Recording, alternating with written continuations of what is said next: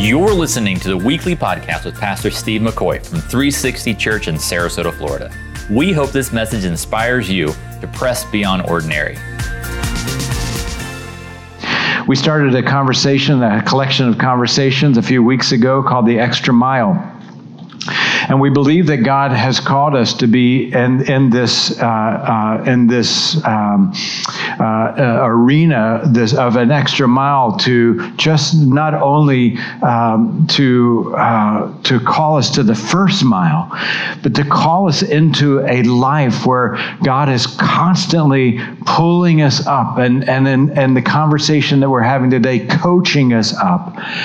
And for that reason, sometimes we misinterpret what God is trying to say. So I think sometimes in life, as you consider, if you're a parent or you're retired or you're a high school student, college student, wherever you are in life, I propose that there's a reality that every stage of our life has some things that are really incredible, but some things that are harder than we thought. There are things about parenting that are just amazing, just wonderful, but there are also things, if we're quite honest with you as a parent, like, wow, didn't see that coming. There are certain things, I talk to people that are retired, like, man, we love retirement, but boy, here are some things that are super difficult about that. I just talked to someone who has a 2-year-old, and they had to take them to the emergency room, and she was in tears, and like, man, this is harder being a parent than I thought. Marriage is harder sometimes than we think. It's not, when we're standing at the altar, we say, oh, it's, for better or for worse, and sometimes we didn't know, there are certain things in marriage that, you have to work at. And even though, it's a wonderful experience for so many of us, but it is also challenging. I propose to you that the faith journey is exactly that way as well. The faith journey is such that when we come to Christ, we're like, oh man, my sins are forgiven, and I'm now a child of God, and there's this excitement, like, man, I feel like I can start this relationship with God, and yet we feel like, man, there are things that begin to be tough about it. And one of the things is that God is constantly pulling us up. God is constantly saying, hey, I want you to be at a different level. I'll never forget one time I was standing on a boat dock, and notice I wasn't on the boat because I throw up every time I get on the boat, but I was on this boat dock, and I don't know boats, so I can't describe like how many feet it was, but it was kind of a medium size. It wasn't a canoe, but it was a big, like a fishing boat. And the person said, hey, Steve, let me throw you the line and you hold the boat while, whatever he's doing on the boat stuff. And so I'm like, sure, that sounded super easy. So I took the rope, and to ensure that I didn't drop the rope, because I didn't want the thing to float down, the canal, so I wrapped it around my index finger.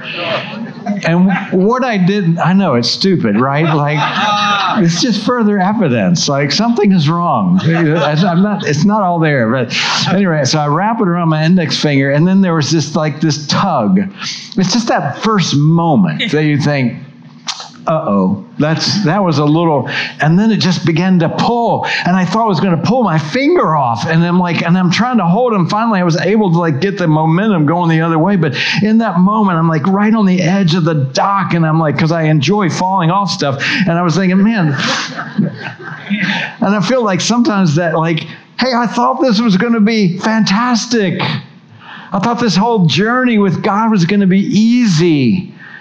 And yet we find things in our life like, man, it feels like the drift of things is pulling us in. And sometimes we blame God for that. And God is trying to say, no, I'm trying to bring you up to the next level. Today we're going to be talking about a tricky topic, but not in the way that you may think we're going to be talking about it. I'm going to talk to you about predestination. Everybody take a deep breath. But not in the way that you're thinking, perhaps, because some of you that are really strong predestination 5-point Calvinists, like, yes, finally. But this is a topic that has been argued for many, many years. But there is a part of predestination that we would all agree about. And here it is. God predestined us, according to Romans chapter 8. Those he foreknew, he predestined us to be conformed into the image of his Son. What does that mean? All right, so let me give you an illustration. So let's say, for example, this is God 1,000,000 years ago, and this is God 1,000,000 years from now. And 1,000,000 years ago, God foreknew what was happening 1,000,000 years from now and 1,000,000,000 years from now. God foreknew that. And the reason is that he's not on a timeline. He's existing in all times. There is no chronological time. Okay? So we're going to go deep here, but we'll be back. All right? So we're going to engage our minds at this deeper level. And sometimes I'm asked, okay, because God foreknew stuff, well, then that means he's manipulating everything we're doing. No. Someone said something to me years ago. I'm like, man, does that make a lot of sense? Here it is. Foreknowledge is not causative. Foreknowledge is not causative, okay? Here's what I mean by that. We see a toddler running toward the end of the platform. And like a foolish pastor, he falls off the platform. Just saying. I showed a film last week where I fell off the stage. We know it's going to happen. We're trying to run to stop it from happening, but we didn't cause it to happen just because we foreknew that it was going to happen. God foreknows. He already knows because he's living in the future. This is the book of Revelation. God never predicts anything. He doesn't. There is no predicting in a person that knows what's happening. I predict the stock market's going to go up on Monday. That's a prediction because I'm not living in Monday. God could actually tell us, I'll tell you exactly how many points the stock market's going to go up because I'm already living in Monday. You see what I'm saying? The book of Revelation is a revelation, not a prediction. The book of Revelation is a prediction. Here's why that's important. The story, as we said, has already been written. We're just living in it. So God, in his foreknowledge, said, here's what I predestined. I'm pre-planning you. It's my destination for you to grow more and more in the image of Christ. Therefore, your whole life, I'm going to be coaching you up in order to do that. Are you tracking? Here's the second thing. In Ephesians chapter 2, verse 10, we're told that we are created in Christ Jesus to do good works which God has planned beforehand that we should walk in them. Okay? So God has these things in the future for you, for you, for you, for you, for me. Every single one of us, if you're a Christ follower and you've exchanged your old life for Christ's new one, God has something planned for you, a design for you that you should walk in it, but he won't make you walk in it. So he's saying, I've created good works for you. I prepare them in advance. But what he's saying is that you should walk in them, not that you will walk in them. All right? So here's the ladder. Let me. You thought we just had air conditioning problems. That's why we had a ladder up here, right? We're going to be talking about walking today, okay? And different levels that you should walk. So these shoes, they're just a pair of tennis shoes. And those represent your journey the way that you want it to be. That's your journey, okay? Then we have another pair of shoes that are a little cooler, and they're like up here. And this is the life that God has designed for you. Your life, my life, I was a concert pianist. I invested hundreds of thousands of dollars and thousands of hours into the life I wanted. Then God came knocking and said, I've actually prepared a different life for you. Nothing wrong with playing piano, but I had a different life for you. So you can choose whether or not you want to live the life that you want the rest, or you want to walk in the life that I've designed for you. Then there's a third pair. These are my coolest shoes. I only wear these on a certain occasion. Blue wingtips. Yeah, I know you're impressed. Were they used? Of course they were. This represents the God story. Okay? The God story. Here's what we mean. regardless of if I live my own, if I walk my own journey and what Steve wants, or if I'm going to live the life that God wants, this doesn't change. Jesus is coming back at the appointed time when the trumpet blows, regardless of what little Steve McCoy does. Amen. This narrative does not change. We cannot change it.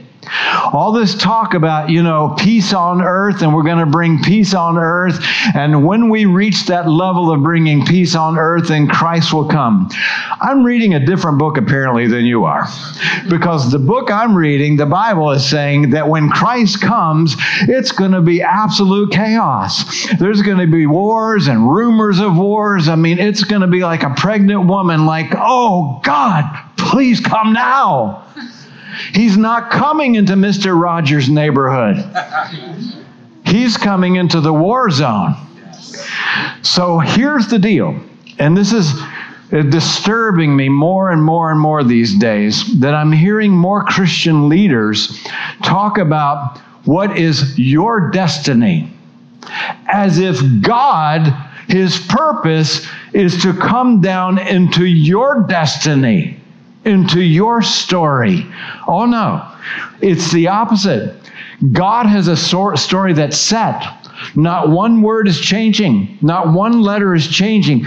He invites us up to the pre-design He has for our life, and that story is part of His story. So we're not inviting God into our story. We got the privilege of God inviting us up to His unchangeable story. Thank you, God. Hallelujah.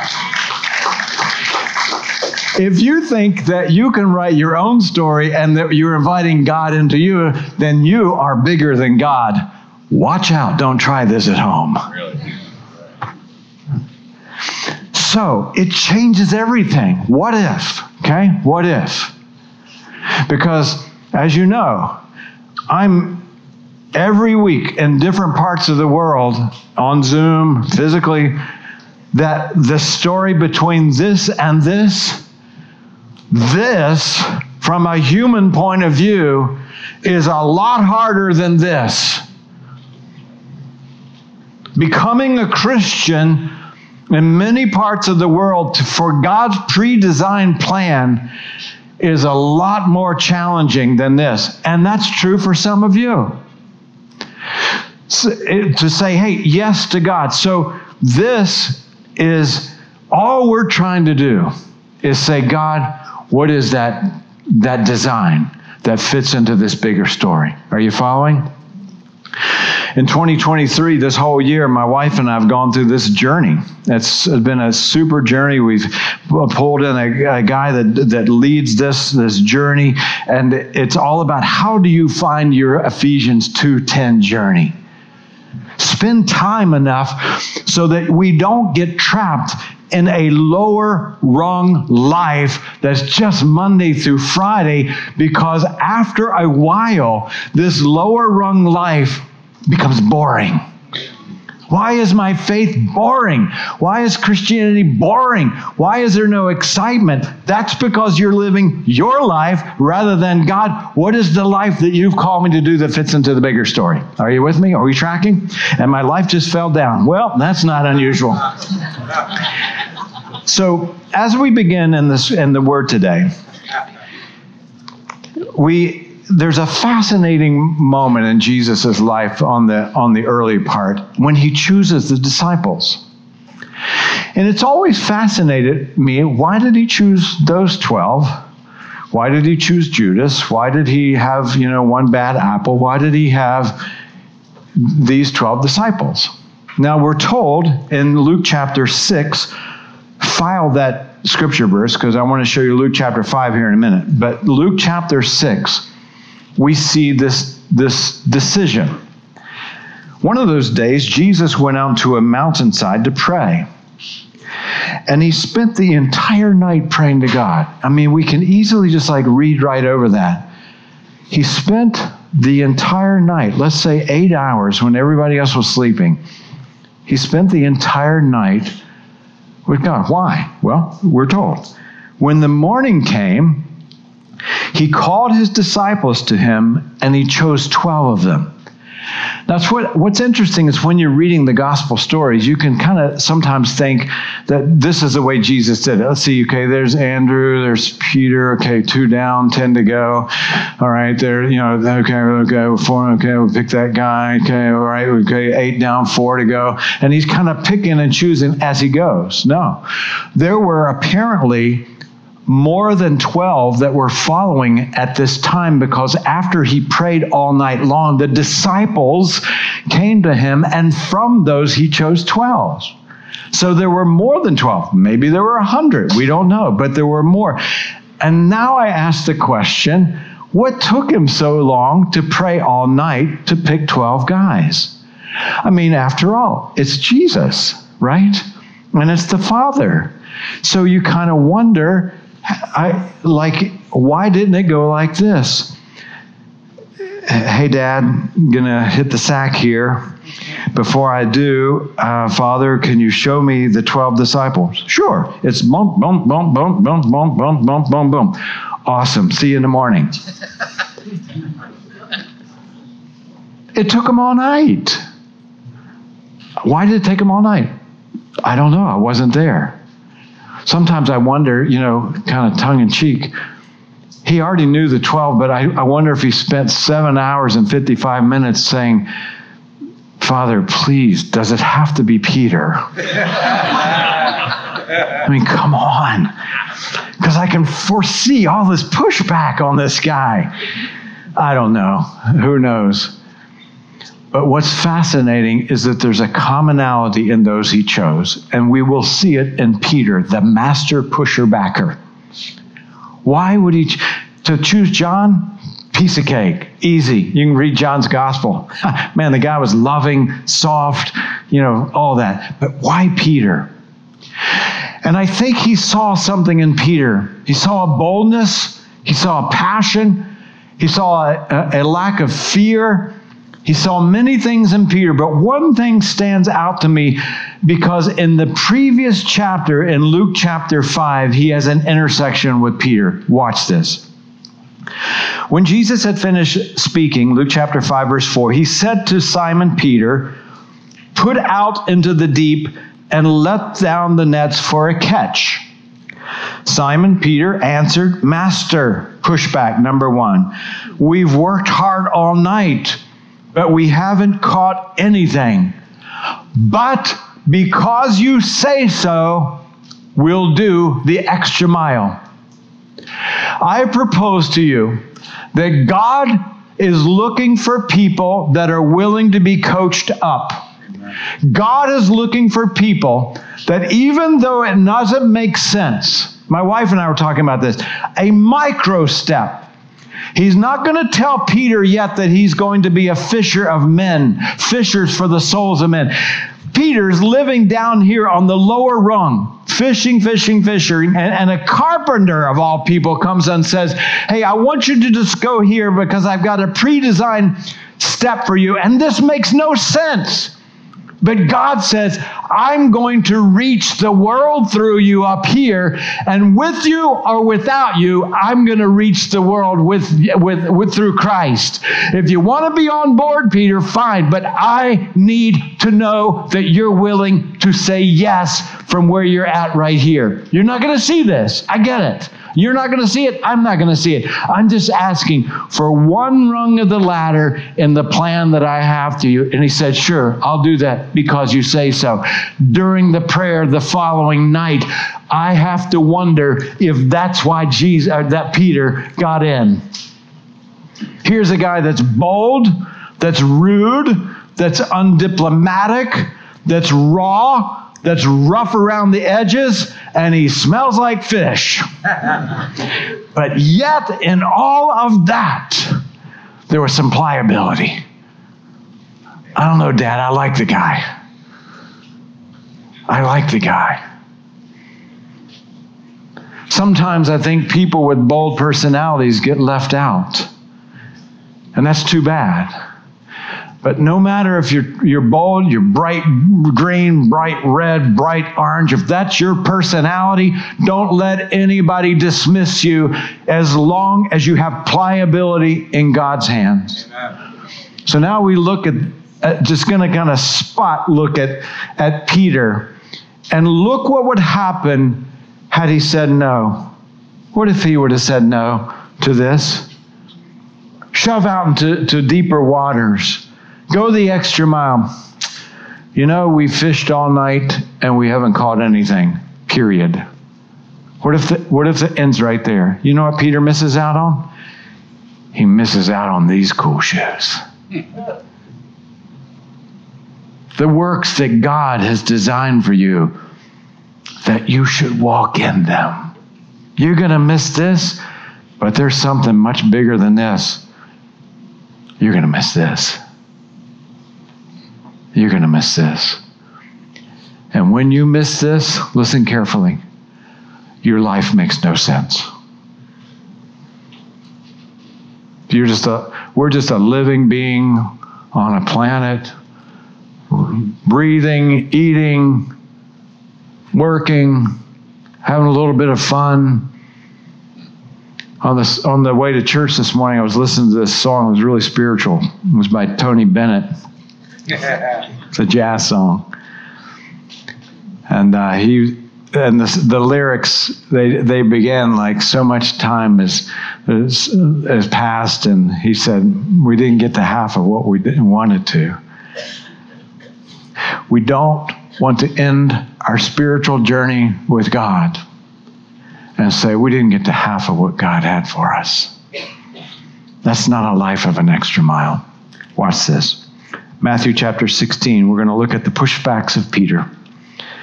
And as you look at the pushbacks of Peter, man, was Jesus patient. Good grief. From that time on, Matthew 16, Jesus began to explain to his disciples that he must go to Jerusalem and suffer many things at the hands of the elders, the chief priests, and the teachers of the law. And that he must be killed. Watch. Not that he might be, but he must be killed. Top level story, not changing. Peter, if you're in, fine. If you're out, fine. Doesn't matter. I'm going to die for the world. I must be killed, and on the third day, I will be raised to life. Like it, don't like it, get it, don't get it. That story is not changing. That's the story. Peter took him aside and said, never, Lord, because that doesn't fit into my agenda. Because I'm really burned out with Caesar, with the Roman Empire. And finally, you come into our world, and now we are big hot dogs. We're big man on the block because we've got the future king on our side. And Jesus said, dude, you need to get a new pair of shoes. You're not walking. Watch this. This is Jesus. Some of us know the response. Jesus said to him in verse 23, Jesus turned to Peter and said, get behind me, Satan. You're a stumbling block to me because you don't wear the shoes of God. You don't have the things of God in mind. You're wearing the shoes of men. You're wearing earthly shoes. You're thinking only of the things of men. And so what he's doing, we look at that like, man, Jesus was ticked off. No, he was a coach. He was saying, I got to coach you up, man. You're in the lower rung. I want to use you, so I'm gonna slap you a little bit and say, get behind me, Satan. You're wearing the wrong pair of shoes. This is how God works in our life. Remember in the Garden of Gethsemane, Jesus has just finished the Last Supper. He goes out in a prayer. In the Last Supper, he says, a new command I give to you. And that new command is?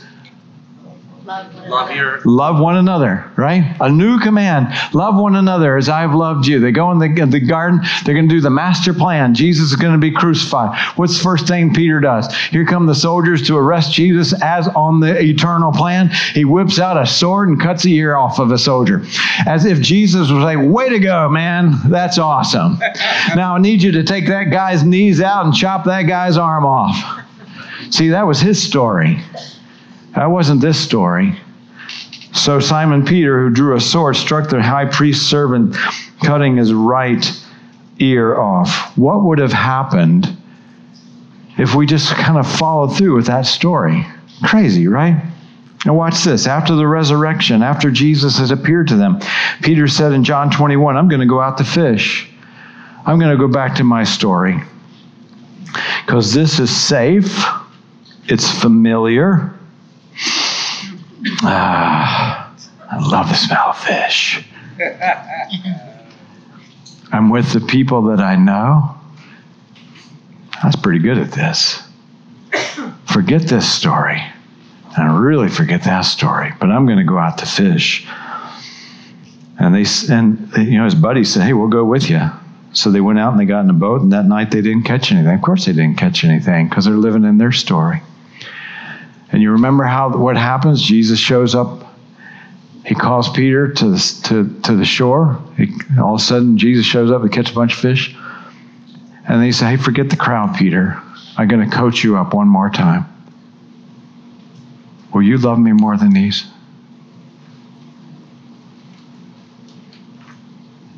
See, I think this is the question that Jesus is asking us right now, in this moment. Will you love me more than these? Sometimes Jesus calls us to the things that's a common calling. You know, disciple making is a common calling. No one's exempt.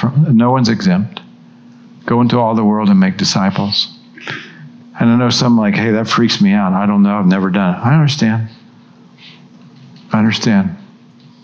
But Jesus would say, would you love me more than your life, your fear, your concern, your time? So it's going to take a lot of time. Perfect. It's a big investment. Perfect. Some people struggle with giving of themselves, giving of their finances. We know the statistics for evangelicals of saying, hey, I got, the economy's tight. I understand. God understands. And God would say, do you love me more than that? What micro question is God asking you to be part of the macro narrative? What one little thing would God say, I'm asking you, would you just say yes? Would you love me more than this journey? Because this journey for you, this life on earth is not going to be exciting. It's only when you take a risk and you say, okay, God, I'm going to say yes to that. Then let me end with this pushback. After the resurrection, after Peter said, yes, I'll say that, here comes Jesus one more time. When Jesus walked the earth, what he showed us, even in the Old Testament, if you look closely enough, is that even though the focus of God in the Old Testament was toward Israel and the Jewish people, he still opened it up for those that were not Jewish. You can see it in the Old Testament. But certainly with Jesus, I sat at the well, don't you remember, with the Samaritan woman, the people that you guys hate. The people that you racially hate. You hate the Samaritans. I sat with her. I cared for her. I loved her. You remember that? You remember Zacchaeus, the guy that you guys all hated, that collected taxes for the Roman Empire? I had dinner with him. You remember? And somehow that wasn't getting across, and Peter was still in this mode down here in his narrative because of his Jewish parents and his Jewish grandparents and his Jewish great-grandparents, and he believed that it was only a narrow opening of the gospel. So in Acts chapter 10, God shows up in the terms of a vision. Why? Because he was trying to coach Peter up to the next narrative, because the narrative of God that's not changeable is that God would love people in Vietnam, in Laos, in France, in Russia, in Iran, these were countries that Peter knew nothing about. Peter would say, God was trying to say, Peter, there's this place that's going to be called the United States, and there's going to be a lot of people that need me, and I'm trying to broaden you out and coach you up so that you will be part of my story, Peter. I didn't come to be part of your story. I came to invite you to be part of my story, and you have no idea what I'm about to do. All I'm asking for, son, is to coach you up to a single micro yes in what I'm about to do. He sends this vision, and this vision seems crazy for us, but watch, in Acts chapter 10, Peter in this vision, this dream, he saw heaven open, and something like a large sheet being let down by its four corners. It contained all kinds of four-footed animals as well as reptiles and birds, which Jewish people were refused. They were not allowed to eat these kinds of animals. Then a voice told him, get up. A voice from where? From here? No, a voice from here. Peter, I'm trying to coach you up, bro. A voice came from heaven, from the upper rung. Peter, get up, eat, and kill. It makes no sense. I'm just looking for a micro yes. Push out in the extra mile. I'm just looking for a yes. And of course, Peter said, surely not, Lord. As if God would say, thank you again for pushing back. Thank you so much. You're so righteous, Peter, by not eating all these things. Your halo just needs just a little adjustment there. God is saying, man, son, you don't know what I'm doing. And from the upper rung, God is saying, He says, I have never eaten anything impure. And in verse 15, the voice from the upper rung spoke to him a second time. Do not call anything impure that God has made clean. Son, that's my story. I know it's not your story, Peter, but it's my story. That every person in every nation, Jew, Gentile, black, white, Asian, Indian, woman, child, man, teenager, senior citizen, everyone will have a chance through the Messiah to be clean before me. That's my story, Peter. Hallelujah. And I'd love to invite you into it. It's such an exciting story. If we would only say this micro yes, okay, I'll push out to the extra mile in the boat. I don't know what you're doing. I didn't know you were going to call me the fishers of men. I had no idea. You have no idea when those micro yeses. I think I described to you, for some of you, that probably about 10 years ago, when we first started disciple making here and the tools were written, and other churches began to hear what was going on, and they asked, hey, Steve, think we could use the tools that you've written? And I said, nope. If people want it, they can come and get it. And then someone who loved me enough to be honest with me said, oh, I see, Steve. You're building your castle. You're not building the kingdom. And then I cut the right ear off with a pocket knife. Yeah, use a pocket knife. It worked just as well as this one. Just kidding. I'm like, wow, needed to hear that. And then the tools began to spread. And then my second confession to you this morning is I thought, man, I can make a lot of money off this. I could start selling books. As if God would say, way to go, Steve. You're right in the pocket. You're right in the bigger story here. There was such deep conviction in my life at that moment. I didn't know what it was. God was calling us as a church family and calling me as an individual, as a pastor, to a different level. And so I got away for a few days for prayer, for fasting. Something's wrong. Something's wrong between me and God. And I'm putting different things in front of God, like on the altar. God, is it my marriage? I think my marriage is good, but am I blowing as a husband? My mom was alive at the time. I was always busy, and I always thought, God, I'm not spending enough time with mom? Is that it? Nothing. I'm trying to be a good dad, but I know I'm busy. Maybe I'm blowing it. God, are you convicting me about? I was trying to figure out what it was that God was coaching me in that moment. What micro move in the bigger mile? Day one, nothing. Day two, I'm like, is it the money? Is it the money for the books? And I don't share this lightly. There was such a deep moment and experience of peace. I'm like, oh, I see, it's the money. Okay. I got it. It made no sense.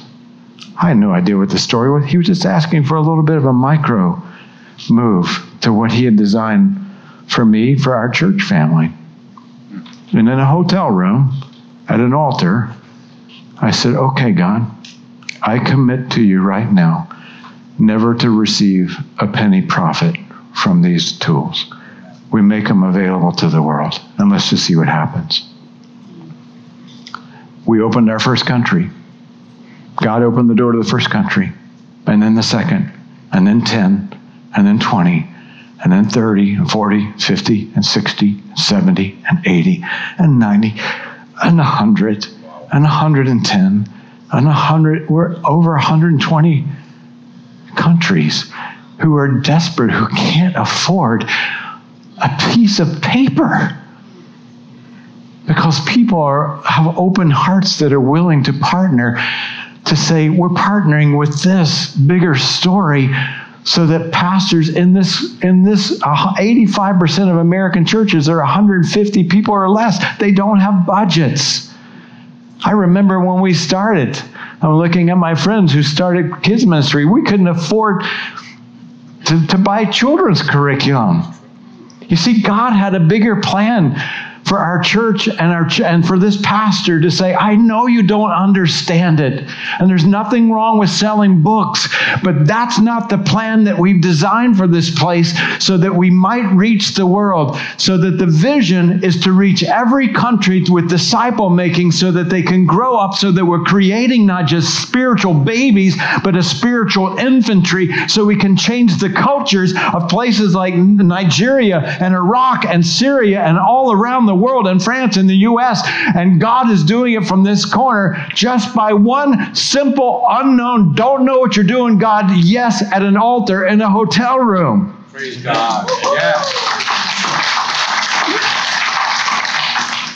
It's the micro questions that God asks. Will you just take your lousy boat and push out and trust me and say yes? Will you eat the stupid reptile, Peter, and quit pushing back? Because I know you love your fisherman life, but daggone it, these shoes are cool. I had to borrow them from someone else.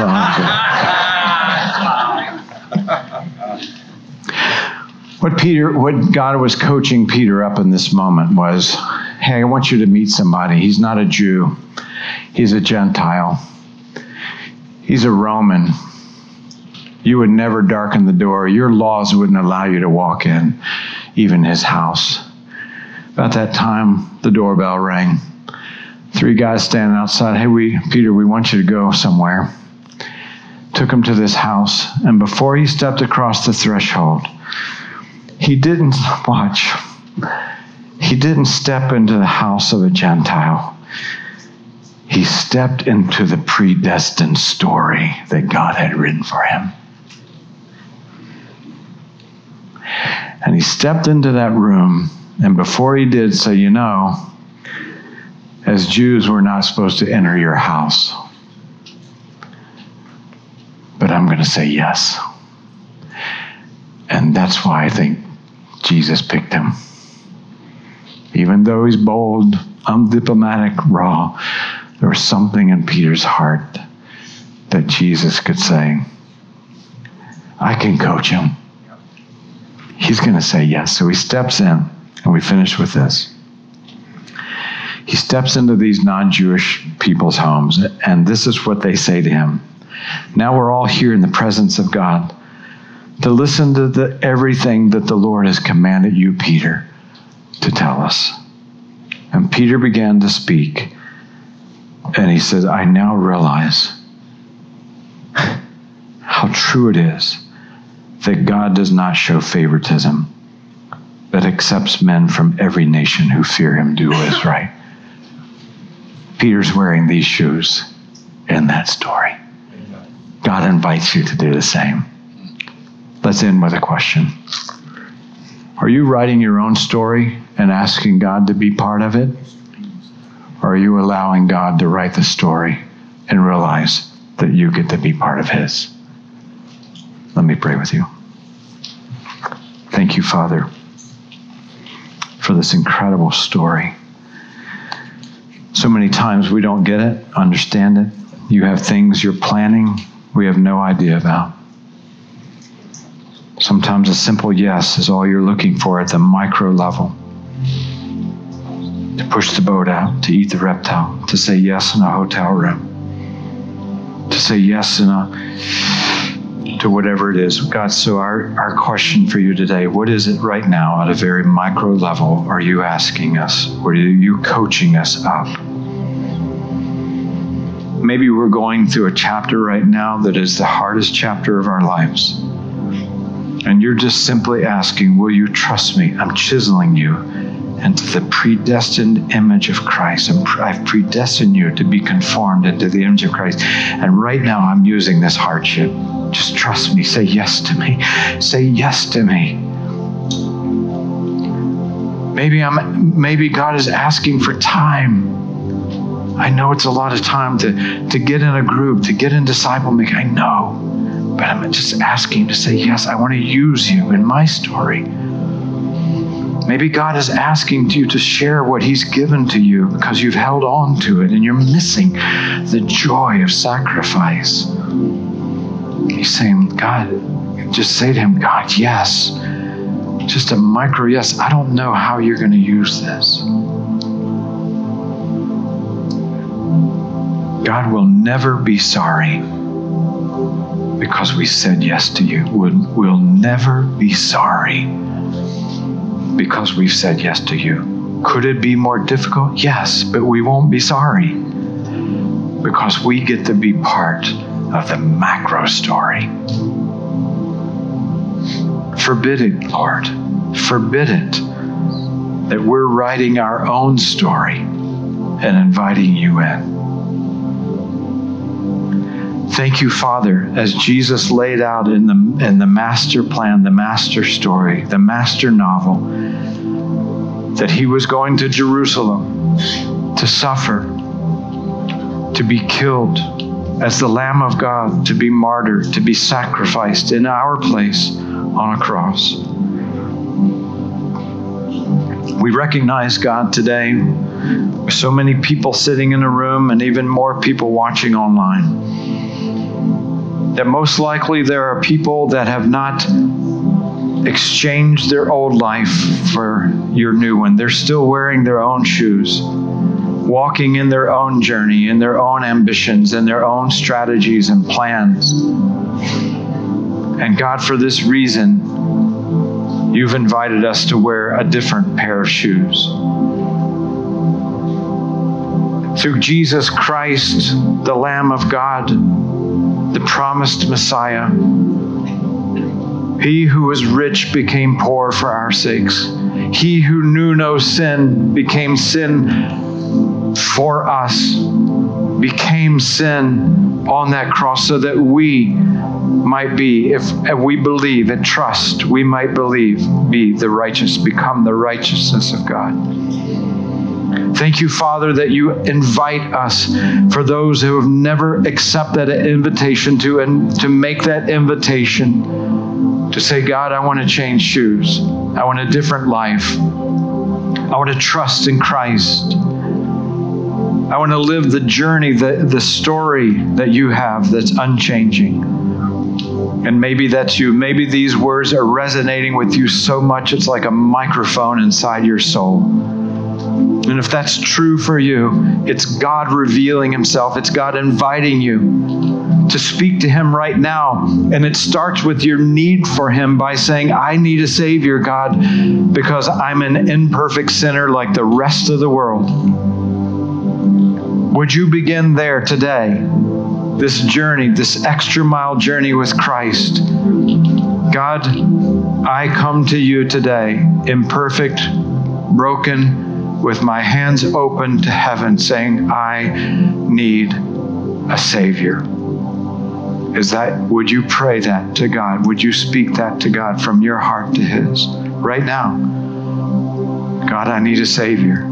I am a sinner. I confess. And I'm now going to trust in Christ alone, not going to trust in religion, Not going to trust in a pastor or a priest to get me there. I'm not going to trust in my effort to become a better person. I'm going to trust in Christ, because none of those other things can make me right before you, God. Would you speak that from your heart to God? I need a Savior. I am a sinner. I trust in Christ alone. Is that what you mean from your heart? I trust in Christ alone. And now, God, I'm asking for a new life. I turn this life in. Would you breathe in me a new life? Speak to Him. Could be the most. If you have this intersection with God, it is the most important intersection of your life.